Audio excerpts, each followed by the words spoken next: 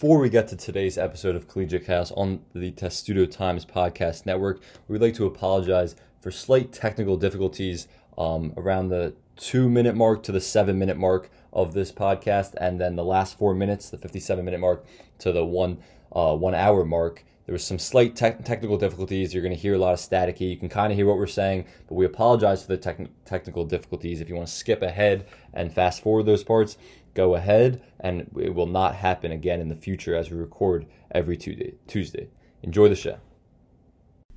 Welcome into the Collegiate Chaos Podcast on the Testudo Times Podcast Network, the brand new debut episode of this new podcast that we're bringing to Testudo Times. I'm Sam Ostry alongside Ben Dixon and Matt Levine. Guys, it's good to be back. How are you doing? Doing great. Very happy to bring this over to Testudo Times to provide some Terps talk and also some national coverage, and just ready to get going here in the home stretch of the season. Yeah, like Ben said, just happy to be back. Always happy to talk some great sports with the fellas, and we hope now we'll just keep this going a little bit more consistently than we have been. Yeah, we're definitely expecting to have weekly episodes now with the three of us, and it's great to be back with you guys. So let's get right into Maryland men's basketball. We're going to be talking about the entire college sports landscape on this show, including when it's college football season. We're going to get into a lot of college basketball today, but let's start with Maryland men's basketball, who is now below 500 for the first time in a season since 2013-2014. If they end the season below 500, it would be the first time since 1992-93 season. That's a long time. This program is in a dire state. Let's just give overall thoughts on where Maryland men's basketball stands right now. Obviously, their last loss to Ohio State this past Sunday, and they have Iowa coming up on Thursday. Yeah, I mean, you talk about the state of the program and how bad and dire it really is right now. It's really upsetting because you come into the season as a preseason top 25 team. You really think you have a lot of pieces. And the coach leaves about 10 games into the season. Team kind of is in free fall mode from there. Obviously, they had a couple highlights against, Illinois and at Rutgers, and now 3 losses in a row. But really upsetting. I mean, I've been watching Maryland basketball my whole life. And we said 2012-13, and then 1992-93 was the worst they've finished since then. But and it seems it seems very unlikely that they're going to finish over 500 this year. Oh, very unlikely. I mean, you look at the schedule. KenPom gives them over a 50% chance to win in 2 games, which is at Nebraska, which in my opinion is a losable game, and home against Penn State, which also is, and home against Minnesota too. Sorry, so 3 games there out of the remaining 1, 2, 3, 4, 8 games. So it's really not great, and like I said, I've been watching Maryland my whole life. I can't really remember a team that's been in a state like this, at least in recent memory. I know when Kershin initially took over, and there were some mass transfer exodus a couple years in, but Des Wells and Mel Trimble saved the program there. But yeah, just the state of the program is really bad right now. There's really not much to talk about from the last game against Ohio State. Dante Scott, 25 points, not much contributions otherwise. The program's just not in a great state right now. Yeah, I mean, we're seeing every game just flashes of potential and flashes of what we thought this team and each individual player would bring this season. And a game like that for Dante Scott was pretty meaningless from tip to finish. Ohio State pretty much controlled that whole game. But he still scores 25 points. He was very efficient. He was attacking the basket. He looks like an NBA player. And that's the player we thought he would have been last year. He was solid last year. Thought he would make an even bigger jump this season. But it's been so inconsistent, I think, for everybody, because there's been stints for literally every player, Fats Russell, Eric Ayala, Kadus Wahab, where they've been either great or really, really underperforming. And I don't think they've had a collective effort where everybody's playing well. Probably, I mean, you could say the Illinois win, but even before that, I think it's just so inconsistent in conference play, and you can't survive with a Big Ten like that. But there's so many outside factors that are adding into that. Yeah, I mean, last thing I think I'm just shocked how many James Jones got into a hole, and that not many players kind of just said, oh, that's it, I don't play here anymore because Turgeon stepped down December 3rd. I mean, I don't know what to expect this offseason with players leaving, what players are coming in because they've already lost a commitment, and I think they have to decide with next coaches sooner than later, because that really determines the next 10 years with the program. I think that's to start now.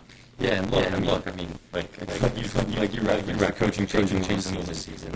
Obviously that's going to tear not necessarily tear somebody, but it's going to be hard to recover from that. Danny Manning, talk about the training. Danny Manning has done a good job of rallying, and having them playing hard, playing tough. They really are rallying nothing at this point. They're still giving effort.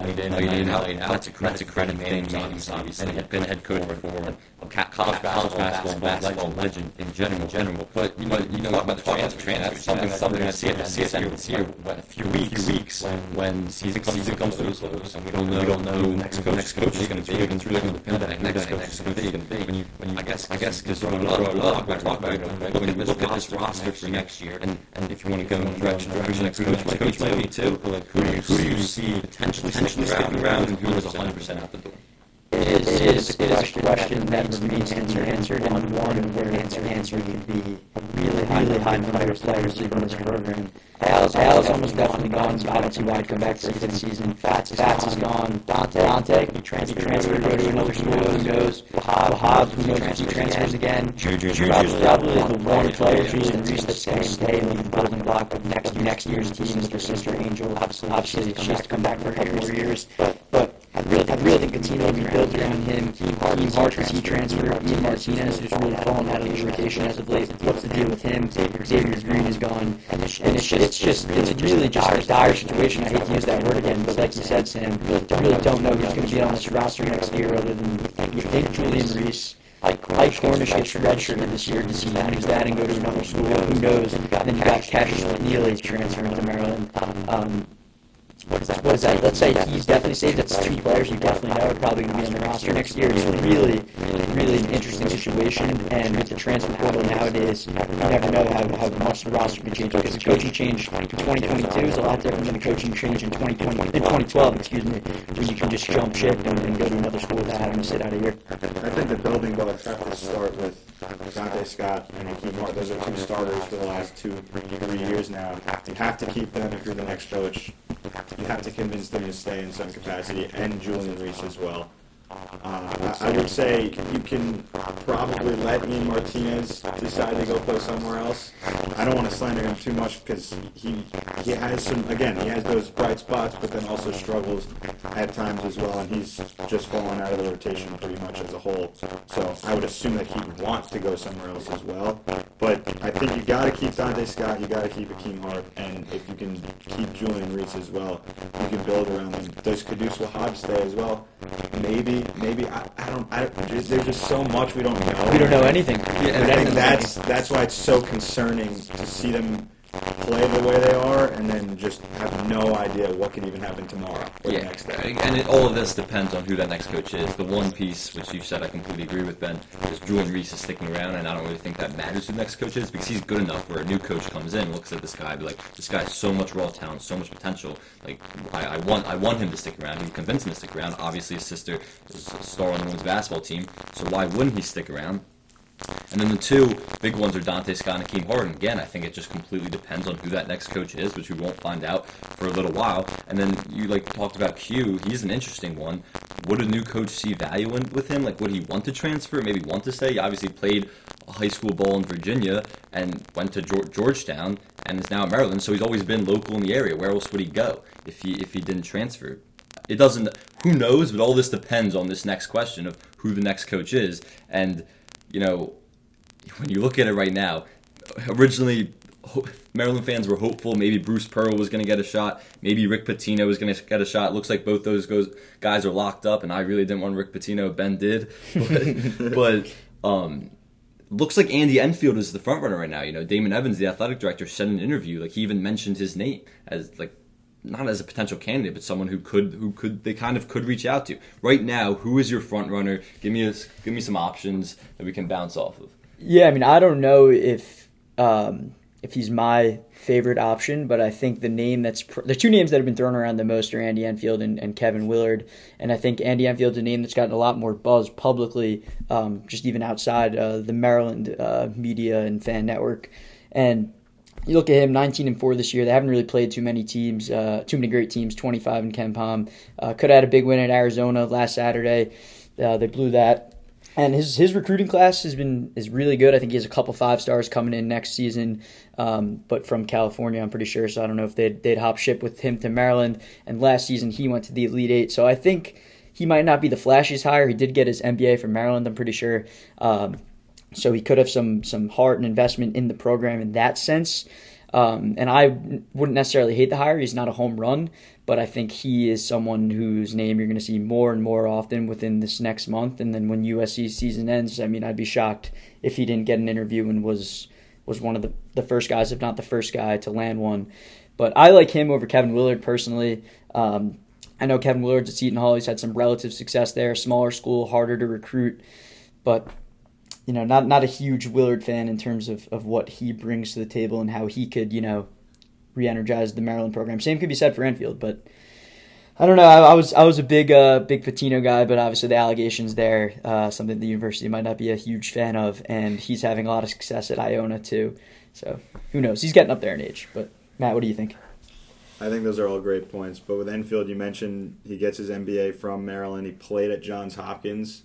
Those are probably two bullet points that would be, I guess, positives if you want to go hire somebody that's local, knows the area, been and here that's before. Also for him. That's why he would come back all the way from California. Exactly. So that's definitely a big possibility. And again, I have no idea where the direction they're going to go and who they're going to get. But do you try to make a home run hire and have that coach stay for a long time, or do you hire somebody that can kind of get the program back to relevancy for a few years, and then that's when you make that big hire when the program's already back up there? Yeah, I mean, there's so many names. Kim English obviously doing a decent job at Georgia Mason this year, beating Mark Turgeon in Maryland early this season. He's a really young, up-and-coming guy with Dwayne Simpkins as his assistant coach. Mm-hmm. Maybe he gets a look. Who knows? I know we've heard rumblings throughout the athletic department of maybe Juan Dixon getting an interview. I don't think anyone thinks he's the guy for this job at this point in time, given what he's done at Coppin State. But obviously the courtesy of giving arguably the best player in program history an interview there. And then there's other names we've seen. Ed Cooley from Providence, they're probably going to lock him up. Maybe Nate Oates once out at Alabama, but that's a huge buyout. I think I joked with you, Dixon, but it seems like every potential candidate, like superstar candidate that Maryland can get, they're seeming to have their best season ever. Ed Cooley, Bruce Pearl, Rick Pitino, like they're all having unbelievable seasons where their school wants to lock them up for good now.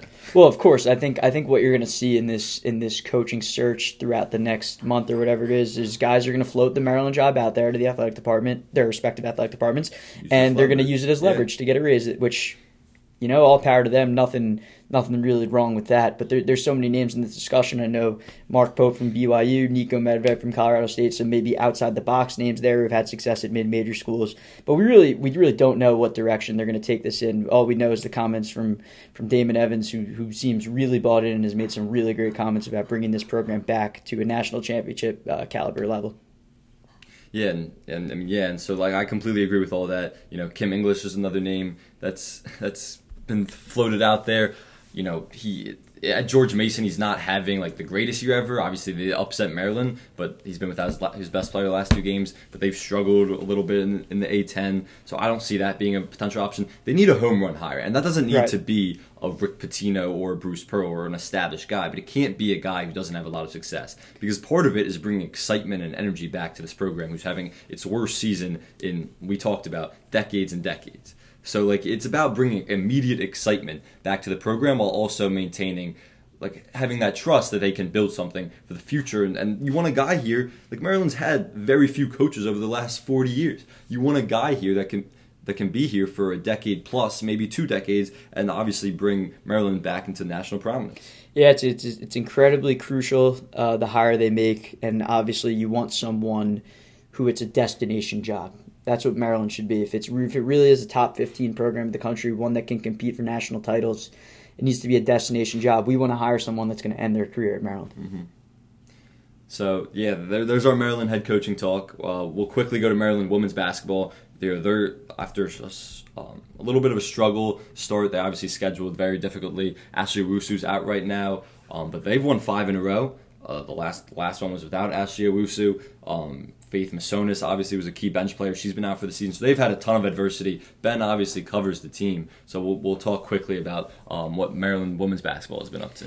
Yeah, I mean, it's really been a year full of adversity for the women's team. Obviously, they had the 4-game stretch against Baylor, Stanford, NC State, and South Carolina, all top 10 opponents back in November and December, and they really had to do a lot of that shorthanded.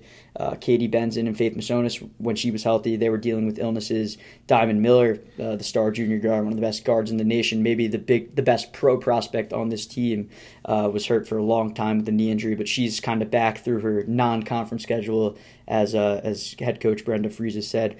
But they're kind of hitting their stride now. You knew the schedule was going to open up here in February against some mid-tier to lower-tier Big Ten competition, and they'll, in all likelihood, win tomorrow against 6-16 Wisconsin, hopefully riding a 6-game winning streak for them into the last 4 games of the season. Huge stretch against Caitlin Clark of Iowa. Then you got rematches with Ohio State, Michigan, and Indiana. So that, if Owusu returns, it'll say a lot about where the team stands at that point. If she doesn't, those games are probably going to be pretty tough to win. It would be extremely impressive without her. But it's crazy that this team has been fully healthy, I think, for only a couple games until Faith Masonis tore ACL. But now, I mean, once Ashley Owusu comes back, it's a 7-woman rotation. It's as healthy as it's going to get. It's crazy that a team like Brenda Fries and just has, last year too, just no depth at all, but probably top 5 in talent in the entire country. And there's luxuries to having depth, obviously, but I think that with the season that they've had, they have never been more battle-tested, probably ever, under Brenda Fries. And, I mean, we looked at the schedule before the season started and then middle of the season. You look at it now towards the end of the season. It's just so daunting. And these are, I guess you look at these records against the top 25 teams or even the top 10 teams. You know, the win against Baylor is pretty much the only win there. But that's a full-strength victory. Yep. You look at every other game. Well, that's the one that with five or six rotation players, which is amazing. That win is looking more and more impressive by the day. And then after that, NC State number 5, Stanford number 7, in the Bahamas, but you're not at full strength. You don't have Katie Benson, no Diamond Miller, other players out with illness, injuries. Faith, I don't believe was there as well during that. So then you go to South Carolina on the road. They still play them tight. Without Diamond Miller, without Diamond Miller, they probably win that game or lose by 1 possession if she's there. So let me ask you this, Matt, and then Ben, you can answer it. You know, last year they weren't battle tested at all, and that was, I think, a big reason. You know, the Big Ten wasn't as good last year, so that was kind of the competition that they had to play. But their non-conference schedule wasn't near as good either, and they got upset early, way earlier than people expected them to Texas in the tournament. You know, do you think this team is still, obviously I believe they're 15th in the country right now, but do you still think this team is a Final Four potentially team? They've been battle tested, they've hit a ton of adversity, they're going to continue to experience that, but could this team be a Final Four team?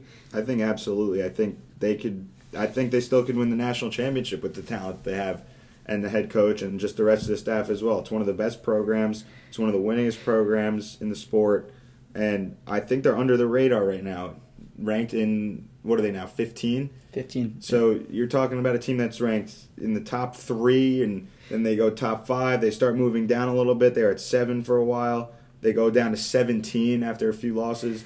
But those are losses to Michigan on the same day that head coach Brenda Fries' father passes away. And then the next loss is against Ohio State on the road. When Coach Fries isn't there, she's at her father's funeral. So that's adversity off the court, but you also have adversity on the court. I think that is building a successful team in terms of when March comes, we can't lose. They're going to make a run in the Big Ten tournament. They could probably win the Big Ten tournament. I still think they're the most talented team in the conference. And although the Big Ten is probably the best it's been since Maryland came into it, I still think they will compete, and they probably will win those games in the Big Ten tournament to come out on top.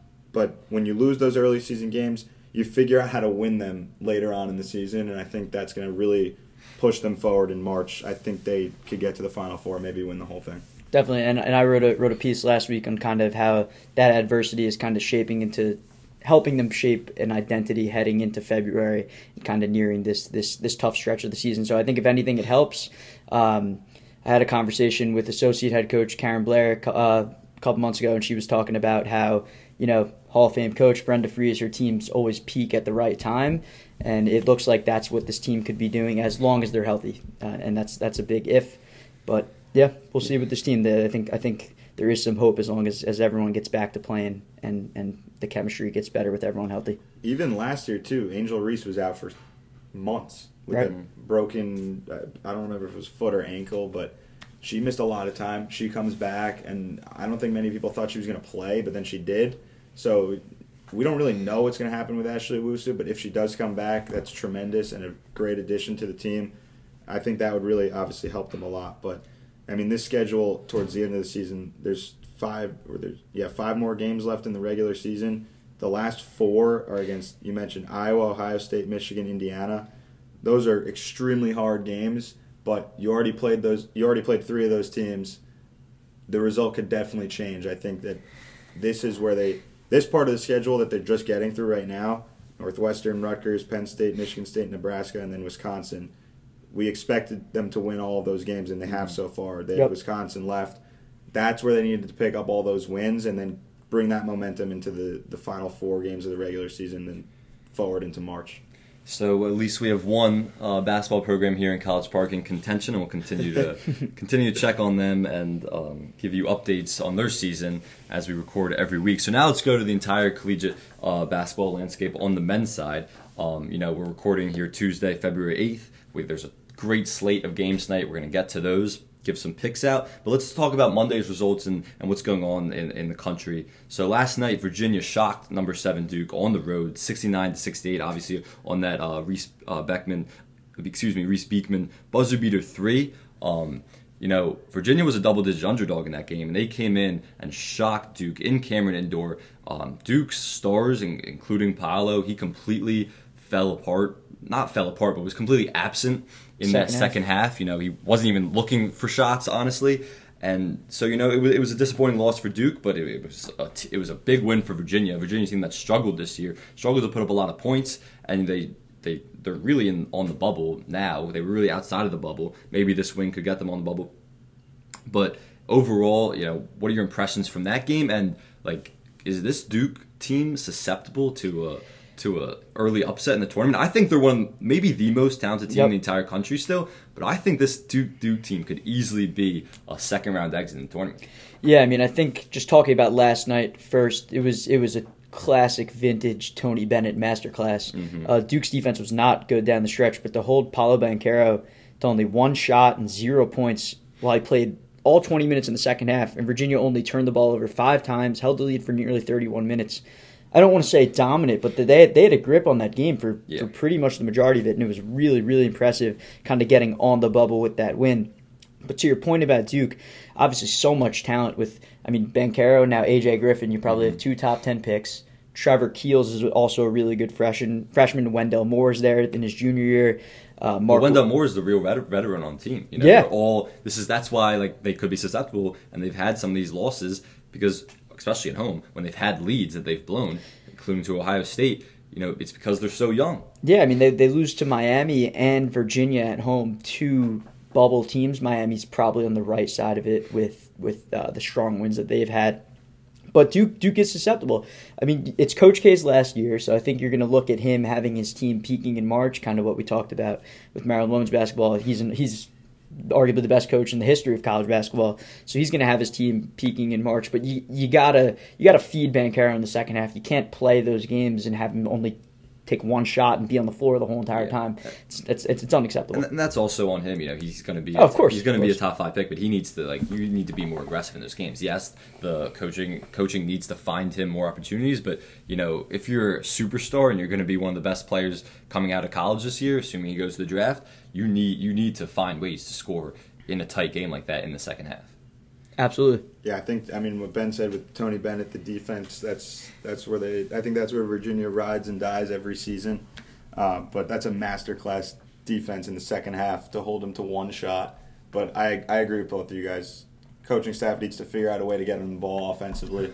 And he still had 9 rebounds and 3 assists. He's doing other things without the ball, but you want him to have the ball in his hands and score. He's one of the best players in the country, so you got to find him looks, but also he has to be more aggressive, and I think that comes with time. But he's going to be one and done, so we'll see. Yeah, so we'll obviously, Duke will always be in the headlines, and we'll always continue to talk about them. Another big result from last night was number 20 ranked Texas took down number 8 Kansas at home. Kansas was a 1.5 point favorite going into that game. Big time win for Texas with a questionable court storming, excuse me. Tongue twister. But yeah, so Texas has a much needed win after that loss to Texas Tech. They were kind of falling off the wagon a little bit, but this is a huge win for Kansas. The Kansas team that's one of the best teams in the country, easily a national title contender, and also was coming off a monster win over Baylor. It was a great game all around, and this is the Big 12 this year where these upsets can happen, and everything's so tightly contested. But I want to ask you about this game. What did you see from this game? But then also about the Big 12 as a whole, and the 4 top teams are really it's really a battle for that Big 12 title this year. It's going to be a very esteemed title, like a lot of conferences, including the Big East and Big 10 that we'll get to. But what are your early impressions? Not early, but what are your impressions from the Big 12? At this point in the season?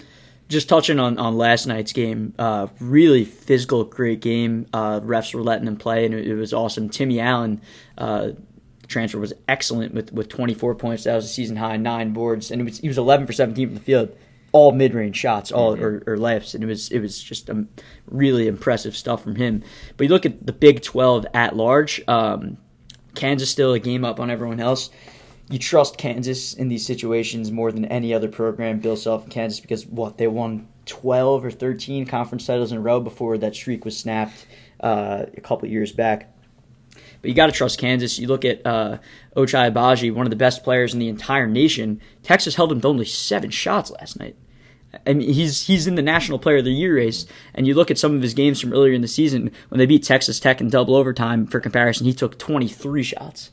So that's a high volume superstar player who Texas just didn't even take that many shots last night. So I think it's a good win from Texas in that aspect, that they didn't let Agbaji hurt them.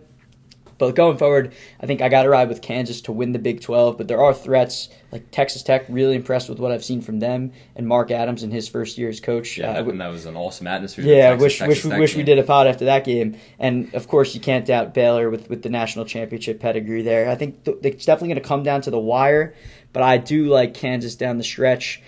Coming into March. I know their schedule does open up a little bit. Oklahoma State, West Virginia, Kansas State, Baylor again, and then TCU twice, and Texas again at home.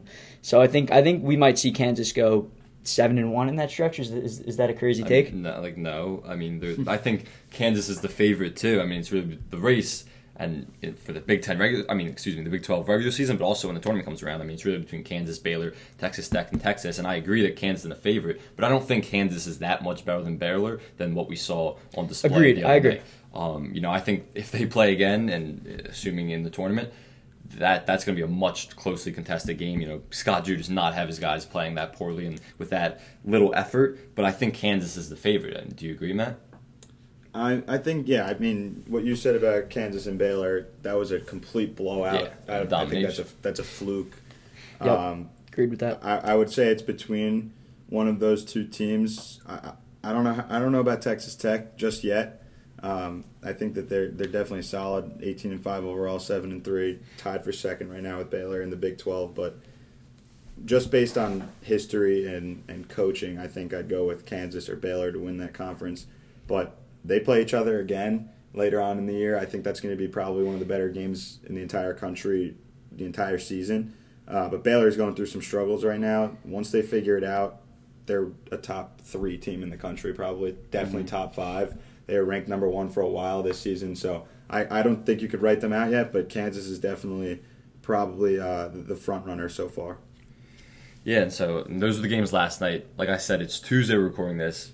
Tuesdays and Saturdays, every day in college basketball this time of year performs, but Tuesdays and Saturdays are obviously the games with the greatest slate. So we're going to touch on a few of the games tonight, and we're going to start with number 18 Marquette at number 24 UConn, and then we'll get into a conversation about the Big East here. But Marquette is having an awesome year. You do not sweep Villanova and Jay Wright's teams in a season, and that was incredibly impressive. Obviously, we're recording here in College Park. Darryl Morsell is having an incredible year leading that Marquette team. Shaka Smart has done an amazing job in his first year at the turnaround.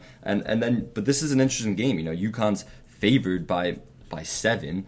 They're off 2 tough back-to-back losses, one against Creighton, and then they lost to Villanova this past Saturday without Justin Moore, and Colin Gillespie goes down late in the game when it's already over. But this UConn team, off back-to-back losses is an interesting line that they're favored -7, even though they are at home. But what are we expecting from this game?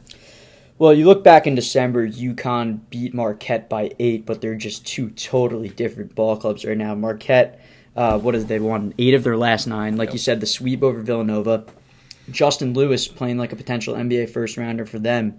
And you look at Marquette, their resume overall this season, they can earn their 8th Quad 1 win tonight, which would be the most in the country. Obviously, Quad 1 wins is the new tool they're looking at with the net. I think it's 1 through 30 home wins, maybe 1 through 45 neutral, 1 through 75 on the road. Could be a few numbers off there, give or take.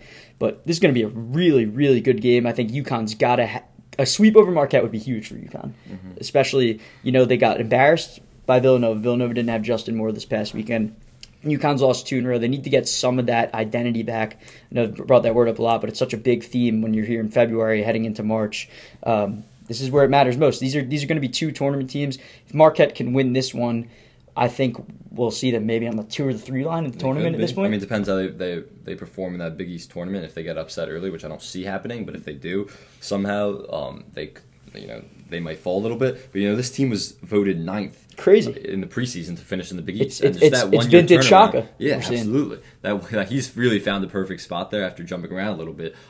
It seems like he should be there for a while, and obviously a big part of that is Darryl Morsell. I know you missed Darryl Morsell here, Matt. What have you seen from him this year? That's just like his 3 ball is even he's knocking down his 3 ball at a high level too, which he had the shoulder problems last year, but we weren't seeing that last year in Maryland.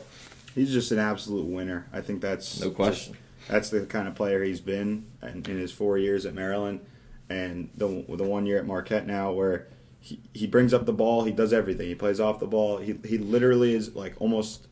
I don't know if they have official captains, but looks like their leader on the floor every night, and he's driving to the basket, dunking over everybody. He's just having probably the best year of his career. He's averaging 13.5 points right now, and I don't know. If you would have told me that when he decided to transfer there, he was going to make this much of a difference. Well, people were killing the decision. People were like, Marquette's going to stink, and they've surprised everyone. Yeah, Justin Lewis has been great. Both Baltimore guys. I think that this is a great situation for Darryl, and I'm so happy for him. He's such a great kid, great player. I think that the Big East being back like this is just so much fun. It's amazing. College hoops. Right now, I think they have the most teams who should make the tournament right now. Yeah.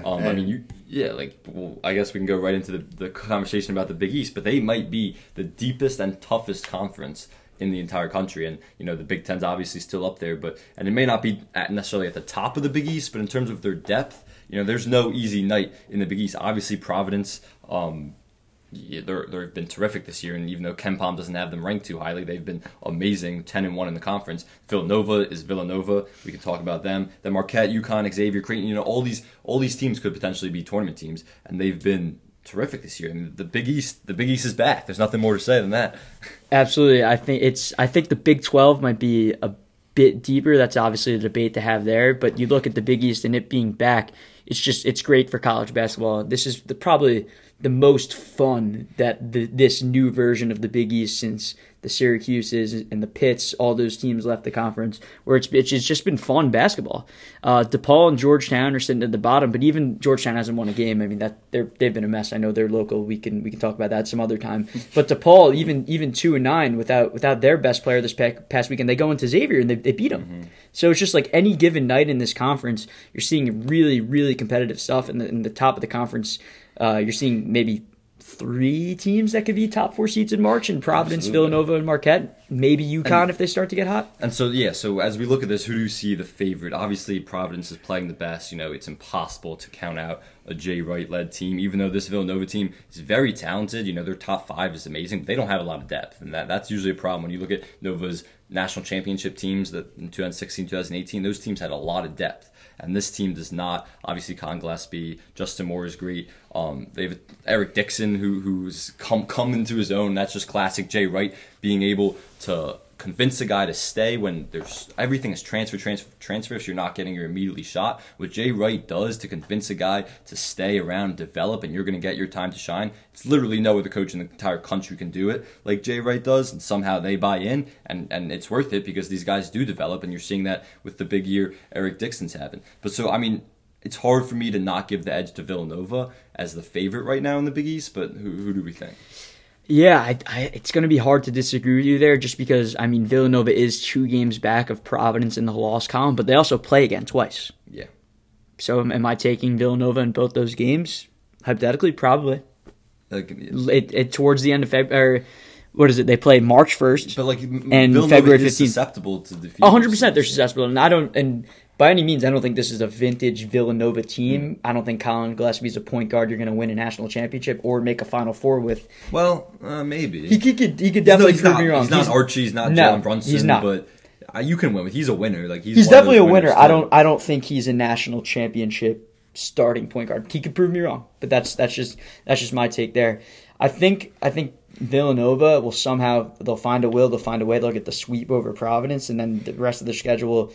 It's a little difficult. They play at UConn, at St. John's tonight. I don't know what the status on Justin Moore and Gillespie there. I know they were both game time decisions, so that screams trap game there. I don't know. I give the edge to Villanova as being the best team in the conference. I don't know if they're going to win it given their schedule and the injuries they're going through, but I think when it's all said and done at the end of the year, who was the best team in the Big East, I think I'm going to have to side with Villanova there. I agree, but I don't know how much I buy into Providence, honestly. Well, per KenPom, they're the luckiest team in the country. Like crazy, 11-0 in single-digit games. That could be another team that's an early upset potential in the tournament. If they could be a top 4 seed in the tournament, but then they could be a second round out. They're one of those teams. And you mentioned it earlier, Sam. Ed Cooley is a potential Maryland candidate, or at least people have been talking to him. I mean, there's pretty much he's an alum of Providence as well. There's pretty much no chance that they let him go. Yeah. The only way is if Maryland offers them him the absolute bag. But I mean, you're looking at 5 ranked teams in the conference, and then Creighton and Seton Hall, who maybe even St. John's if they could sneak in. Those are all above 500 overall teams. And then Butler's really struggled. DePaul and Georgetown, I'm shocked they haven't won a conference game yet.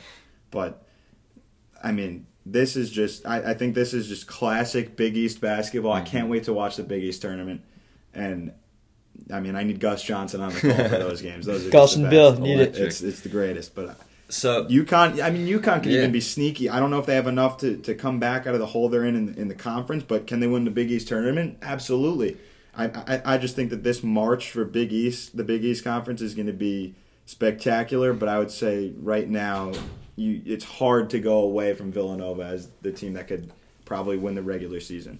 Yeah, and so real quick, let's just give our picks for the Marquette UConn game tonight. Like I said earlier, the line is UConn -7. I think, and it's at UConn, but I think this is going to be a very close game. I think this is a must-win for UConn, kind of, just to get their energy back. You know, obviously 2 tough losses, like we said earlier, to Creighton and Villanova. So I think UConn's better than what they performed, and Hurley's going to get them playing with a ton of energy, especially at home. So I think UConn wins the game. I don't think they cover. I think UConn wins by about 3 or 4.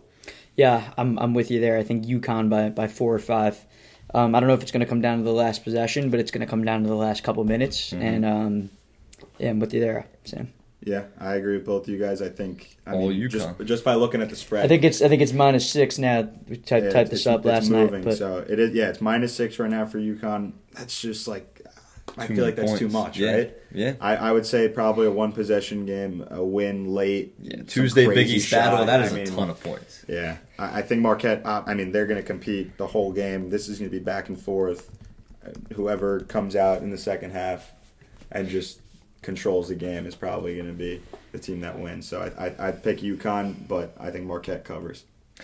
So now we'll go into a couple Big Ten battles. You know, there's 2 ranked battles going on tonight. First, number 14 Wisconsin at number 17 Michigan State. Michigan State has been struggling. Another team that's didn't lose 2-0. They barely beat Maryland, but then they were destroyed by Rutgers. this Michigan team has not been playing well. Tom Izzo's best teams that have been made for March, they have a true point guard that can really run the show. This team does not. Wisconsin, they've fallen off a little bit, but I still think this is one of the best teams in the Big Ten. They barely beat Penn State, obviously Johnny Davis. This line is Michigan State. Again, it's at Michigan State -4, and these lines are a courtesy of DraftKings. But the line's Michigan State -4. What do we think of this game? It's a tough one. I think you look at this matchup, Michigan State won by 12 the first time at the Kohl Center, so I think Wisconsin's going to be out there for a little bit of revenge. But my worry with Michigan State, obviously reeling a little bit, barely beat Maryland, pounded by Rutgers at the RAC, or now Jersey Mike's Arena. But I think when you look at Tom Izzo, fitting name ever. So fitting. You look at Michigan State, Tyson Walker, I don't think he's a great Michigan State point guard like they've had in the past. He's decent. Max Christie, the highly touted freshman, Gabe Brown, and Malik Hall are all really good players, but is this really a vintage Izzo team is my question. They don't really have that superstar that we've become accustomed to in the past, whether it be, Denzel Valentine, Draymond Green back in the day. And this also is a Michigan State team that isn't like, Michigan State teams are super tough, super physical, dominate the offensive glass. They're this soft. Michigan State team is not a typical Michigan State team. I don't think this team is as good as these other teams in the Big Ten. We'll see what happens tonight at Michigan State because Wisconsin is one of the better teams in the Big Ten, but it should be an interesting matchup. I will say, I don't think that Michigan State really controls games this year as much as they have had in the past. And even that Maryland game, they completely blew a 15-point lead. Maryland comes out of a hole. All of a sudden, it's a last-second shot.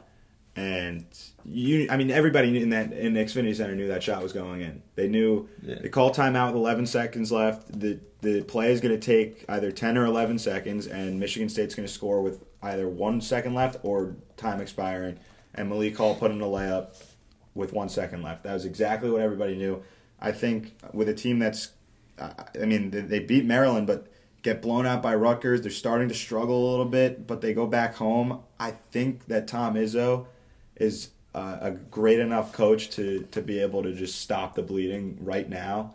Michigan State usually doesn't bleed as bad. Last year's just a completely different season. But I think that this team is good. They have talent. They're not. I think they come out with a win tonight, but it's all because Tom Izzo is one of the greatest coaches ever, and they just have to be able to find a way to win and stop the struggles now before it gets too late. I do agree that it's like now or never for Michigan State, especially at home. If they're going to compete with the top of the Big Ten, they need to prove it really right now. Well, look at the standings. It's 4 teams all separated by 1 game in the loss column. Yeah, so this is a huge game. Or 5, excuse me. Yeah, sorry. And those are the 5 that are ranked. Yeah. Those are the 5 to beat. And again, it's going to be another great Big Ten tournament and finish this regular season. All right, so who do we got in this Michigan State game? Again, like we said, Michigan State -4 on the DraftKings Sportsbook. We don't know.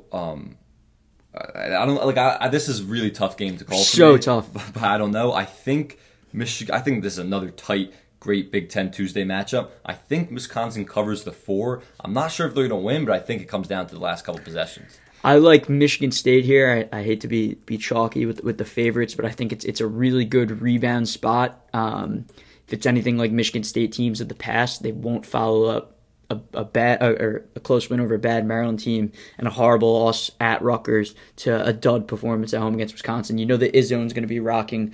I think that 4-point spread is right around where the result will be. I'll take Michigan State by 5 tonight. I'm also going chalk, but as I said before, I think Michigan State has to find any single way to win. This is probably a typical Johnny Davis goes crazy game, but Wisconsin falls up just short. And that's almost what Maryland did to them. And Maryland lost by 1 to Wisconsin, so and in a game where Johnny Davis really played well. I can see that happening tonight. But it's always hard to beat a team twice in the Big Ten, regardless of where you're playing. But I think it helps that Michigan State lost the first game against Wisconsin. They come back home now, struggling a little bit. They're going to figure it out, I think, tonight, and they'll probably win by 5 or 6. All right, so now we're going to go to another Big Ten matchup of the night, maybe the game of the night. Number 13, Illinois, 10-2 in the Big Ten, at number 3, Purdue, 9-3 in the Big Ten. Another teams that are separated by just 1 game here. With these great Big Ten matchups, teams can leap each other at any time. 9 o'clock on ESPN. Purdue is favored by 5.5 on DraftKings. This is going to be an incredible game, and I'll just give a pick immediately. I'm going to give the edge to Purdue. This Purdue team is playing really well. They're on a 5-game win streak. I think they're the best team in the Big Ten, and they're a legitimate national title contender. Everyone's talking about when can a Big Ten team make a big run in the tournament and win a national title. I look at this Purdue team as definitely. Obviously, it could get upset early too, but I think this Purdue team is the team to do that in the Big Ten this year. I think Purdue wins fairly handily. I think they cover it. Not handily, but I think they win by like 7 or 8. It's a tight game throughout. They're going to have a good game plan for Kofi Cockburn. Obviously, they have their own 7-footers that should make it easier. I don't expect him going off for 30+ like he did the other night I don't see that happening against Purdue, but I do think it's going to be. I think Purdue gets it done somewhat handily. Yeah, I think Purdue has it in terms of what you're looking for in the best team in the Big Ten and who can make the deepest run the deepest run in the NCAA tournament. I mean, they have the best offense in the country in terms of adjusted efficiency. Suspect defense, 107 in terms of defensive efficiency, and 183 in the country in 3-point percentage for their opponents. But I think it's a rematch of the epic double overtime game on Martin Luther King Jr. Day where Purdue took down Illinois on the road. Illinois' crowd was awesome. I think we're going to see one of the best crowds in the country. It's going to be tough to top that atmosphere at Texas Tech last week. But Mackey Arena is going to be rocking tonight. I think there were moments in that first game where you saw Kofi look a little overwhelmed by Zach Edey in the post because, I mean, Edey's just a monster, and he's a one-of-a-kind player you're going to go against, but you could say the same for Kofi. I think Edey overwhelms him a bit again at home. I think we're going to see a big game from Sasha Stefanovic on the outside, Jaden Ivey making plays for his teammates. I think it'll be close. We could see Trent Frazier, friend of the program, make a couple big threes tonight. But I like Purdue at home. My pick is going to be Purdue minus 5.5? You said, Sam.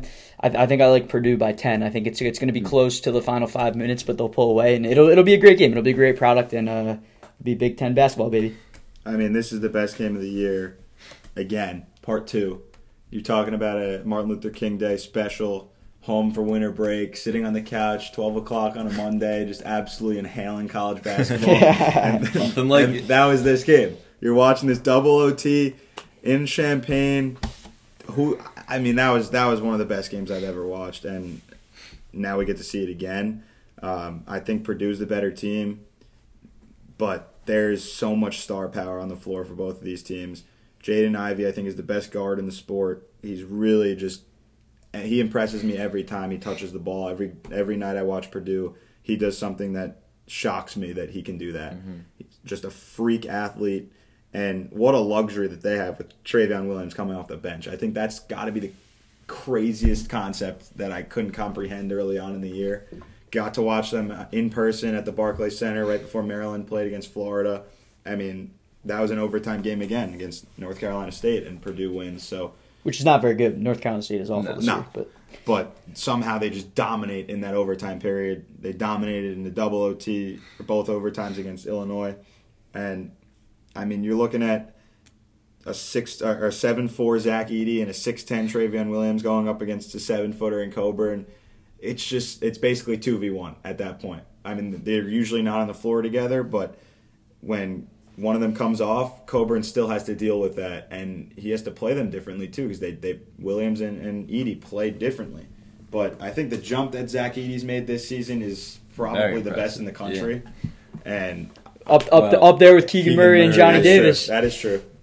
There's so but much. You look at three of the Big Ten's best. It's all been improved. But the way that kid moves at 7'4", 295 pounds is just. He's a monster. He's an alien. This Purdue team really just stands out to me as a team that could win it all. I don't know if they will because everybody thinks that this was like Illinois last year with Io and Kofi. I was like, oh, Illinois is going to win the whole thing, and then they get bounced very early. Who knows what happens in March? But I think this game I hope it tops the first matchup, but I'm going to pick Purdue. Maybe Illinois covers, but I could either see it being really tight or Purdue just wins by like 20. I don't know what's going to happen, but I'm going to pick Purdue to win. Should be a good one, 9 Eastern on ESPN. before we get into a big SEC matchup tonight, let's just go over the Big Ten real quick and give our early, obviously there's multiple weeks left, but who do we see capturing this Big Ten crown? I think, like I said, I think Purdue's the favorite. I think they're the most built for a run in March. But I think Ohio State is right there with them, and they're fifth in the standings right now. Sneaky. They're all separated by one game. But Ohio State, just a week or so ago, they only lost by Purdue by 3 points in a great game. They lost to Purdue by 3 points, in a great game. I think Ohio State's the second best team in this conference. And I know Illinois, when they're fully healthy, how dangerous they are. Wisconsin, at any moment, can explode. Again, I don't see Michigan State quite on the same level as them. But I think it's Purdue 1 and Ohio State 2 in this conference right now. Yeah, I like Purdue to win the conference. I don't know if I'd go as far to say that Ohio State is the second best team. It's close because E.J. Liddell is a National Player of the Year candidate. When in he's himself. going and he's knocking down shots from the perimeter. We saw it against Maryland the other night. Yeah, when he gets in a zone, it's different. It's dangerous. But yeah, I think I'd give the slight edge to Wisconsin over Ohio State, just because I really like the way Wisconsin's roster is constructed. Not only with Johnny Davis, but you got 27th year senior Brad Davison, and and you got Tyler Wall, who's Xavier Green is older than him. Crazy, and oldest player in Power 5. And Tyler Wall, who's a really good post player. He's listed at 6'9". I don't know if he's that tall, but he's really good in the post in terms of making plays for his teammates and making shots for himself. Does Wisconsin get another shot at Ohio State? They don't. They beat him by. Oh, right. Excuse me. They played twice. Ohio State killed them back in December, and their second, revenge. And they got revenge at home earlier in January. So I think I'd go Purdue, Wisconsin. Illinois or Purdue, Wisconsin, Ohio State. I don't. Ohio State might be fourth for me. I don't think I can bump Really? down Illinois down to 4. I think they're too impressive. I think that's going to be the top 4 in somewhere. I don't think Wisconsin's right there with either those two teams in Illinois and Ohio State. I understand if you have those two teams neck and neck. I think Wisconsin. When Wisconsin's clicking, obviously you said Brad Davis and Johnny Davis, all of them, when they're shooting the ball very well, they can put up tons and tons of points, and it's hard to keep up with them. But I just think they're neck below these other teams. I don't know. I got Ohio State 4, and I think Michigan State 5. But Matthew, I think I put Purdue 1. Oh, I don't know. I feel like I can't bump Illinois as down. I don't know. Illinois or Wisconsin at 2, and then I'd probably say Ohio State, then Michigan State. But I think it's more of like a 2A, 2B, 2C type. Like I don't think Ohio State is not your typical fourth best team in the but I think conference. We all agree that Purdue is number 1. Yeah, they're the team consensus. I don't necessarily know if they're going to win that Big Ten tournament because that's going to be an absolute battle in Indianapolis. I could see a team like it's just about who gets hot. Indiana, Michigan could get hot. Yeah. And, a lot of times you see the team that does not win these conference tournaments, they're the ones that make the big run in March. We see that all the time. Now, last question. We're going to talk about this for weeks, but how many of these teams make the NCAA tournament? Because I think it's less than what we thought preseason. Definitely less because Michigan's been horrible. Yeah. And Michigan was supposed to be one of the best teams in the Big Ten. I think it's 7, maybe 8 teams. I think 7 too, with Michigan potentially being the 8th. Illinois, Wisconsin, Purdue, Michigan State, Ohio State, and Indiana are all going to be in. Iowa's right there. Rutgers They got to get some more wins. Well, Rutgers, I think Rutgers is I'm just not a fan of Rutgers' resume. The loss to Lafayette earlier in the season. Their road record is so bad. Friend of the they have manager for Lafayette. Yeah, JJ Solano. But they have 3 quad 3/quad 4 losses, which I think is just going to be too tough to overcome. They have the great wins over Purdue and Michigan State at home. The RAC's obviously a tough place to play, though Maryland went in there and got a W. I think Rutgers. The losses on Rutgers' resume are probably too tough. Yeah, I think there's 6 locks. Indiana being that 6th team, obviously. Agreed. I think there's potential. Also, if they make a little run in that big Big Ten tournament, but I think there is potential for one of Rutgers. Probably not Rutgers, but most likely Michigan or Iowa. If Iowa gets hot, they're playing Maryland on Thursday in a couple days here. If Iowa can get hot and make a little bit of a push, I think there's the potential for them. But it'll probably be around 7. 8 teams would be pushing it, but in the preseason, I forgot how many were in last year. It was a record 10, amount. I think. 10, yeah. But But in the preseason, we thought at least 8 teams, maybe even 9 from the Big Ten this year. But obviously, there's been some disappointments. Of course, Maryland was one of those teams that everyone thought was easily going to make it, and they have no shot now. Yep. But all right, so let's get to this SEC matchup of the night. Number 1 Auburn at Arkansas. 7 on ESPN2. Auburn is only -2 because they're on the road, and we've seen Auburn barely escape Georgia. Georgia team that, they're one of the worst teams in Power 5, I thought, but they beat Alabama. They came in and competed with Auburn, obviously, down to the very, very wire. So maybe Georgia's not as bad as everyone thought. Jabari Smith has been absolutely electric for Auburn. They're terrific. What do you see from this matchup, and who do you have? I think Auburn's going to lose eventually. I don't necessarily, and I do think they're going to get upset. They're not going undefeated in the SEC, that's for sure. I don't think it's tonight against Arkansas, even though they're on the road. I think you're going to see a crazy Bud Walton Arena tonight when Auburn comes to town. You saw on Saturday Auburn versus Georgia. When you're number 1 in the country, you're getting everyone's best shot. Absolutely. And they're experiencing that now, and that's only going to help them in March. Oh, absolutely. And they're going to have to lose between now and March, too. Oh, absolutely, yeah. But I think you look at Arkansas, they did not even resemble a tournament team late December, early January. Lost 5 of 6. Lost to Hofstra, lost to Vanderbilt. I won't disrespect Hofstra too much. They played Maryland close as well. But Arkansas's now won 8 in a row, as hot as it could be. Muss has got them playing at a really high level right now. And it's tough because, Auburn's the better team, but I think I gotta go anti-chalk here and change up my picks. I like Arkansas to knock off Auburn at home, get the win. I know Jabari Smith could easily be the number 1 pick. He's been limited at times, which is a bit concerning. I know Georgia, I don't think he had the volume, if I'm mistaken. I'll look at that. But and then Walker Kessler has obviously been great in the post. Could be Defensive Player of the Year, has the best block percentage in the entire country. But I don't know. I like Arkansas here. I think it's a prime upset spot for Auburn, and a loss here really won't be the end of the world. Gonzaga will go back to being number 1, which they're probably the best team in the country right now anyways. And Auburn, I think, will be just fine going forward. But I like Arkansas with a much-needed win tonight at 7. Matt? 7 o'clock. I think you guys are absolutely right about Auburn needing to lose before March. And we talked about that all last season. I don't know if you guys remember. With who? But I would say that Michigan needed to lose last year and before they got into postseason we did talk play, about that. And we all know what happened with that. So I think Auburn does need to lose. You can't just... It's impossible to win all these games in a row and just be that good. I'm still shocked they haven't yet in the SEC this season, but I think that they win this game, and they're probably going to sneak it out. What's the spread? 2 points? Yeah. For DraftKings. They'll probably win by 1 or 2 or 3, maybe, but it's going to be, in my opinion, very similar to their last game against Georgia, where I think Georgia should have probably won that game, but Auburn's a better team, and they closed out better.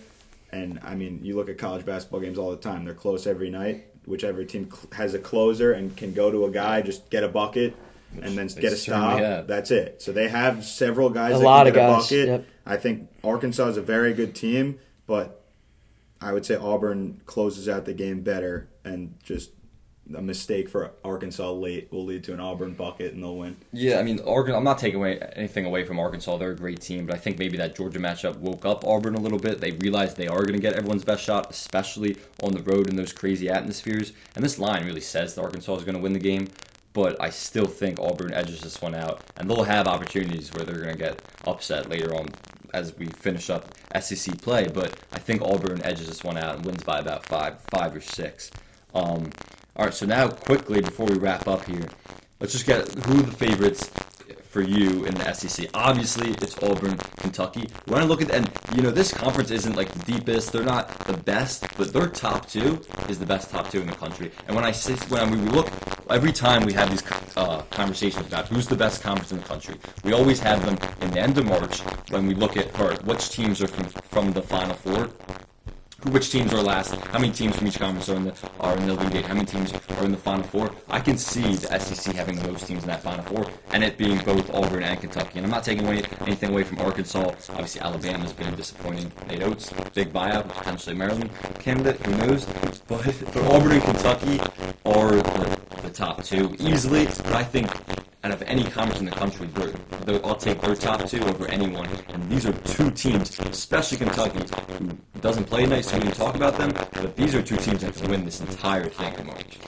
Yeah, if you told me Auburn and Kentucky would be playing in the national championship on equal whatever, sign me up because that game would be electric. Auburn did get that win over Kentucky after Tata Washington went down. Who knows what would have happened there? But there were question marks about Kentucky after they lost to Notre Dame earlier in the season on the road in front of a great crowd. I think now people are starting to realize Notre Dame's probably maybe that third or fourth tournament team from the ACC.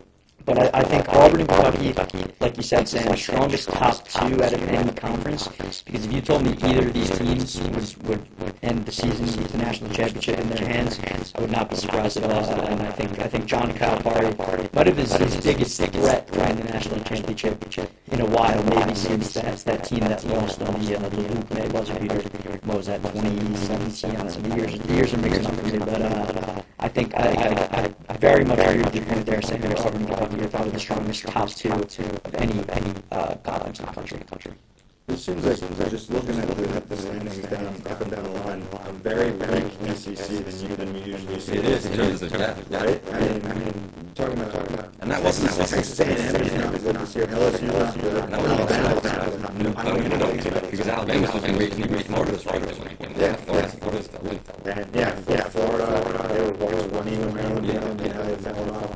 So I think you talk about four teams that are competitive right now. Mississippi State a little bit, but Tennessee, Arkansas, Kentucky, Auburn. I think between Auburn and Kentucky.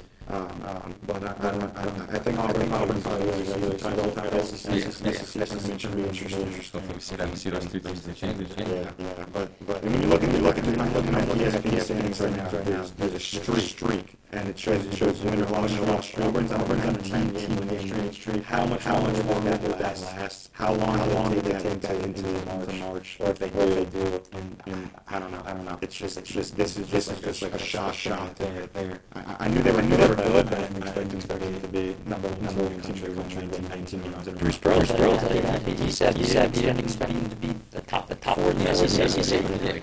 I mean, it all is based on Wendell Green coming from becoming a starter for them. Jason Johnson from Georgia becoming a for them. Jabari Smith, everything is laid out perfectly for this team so far. And that's the thing.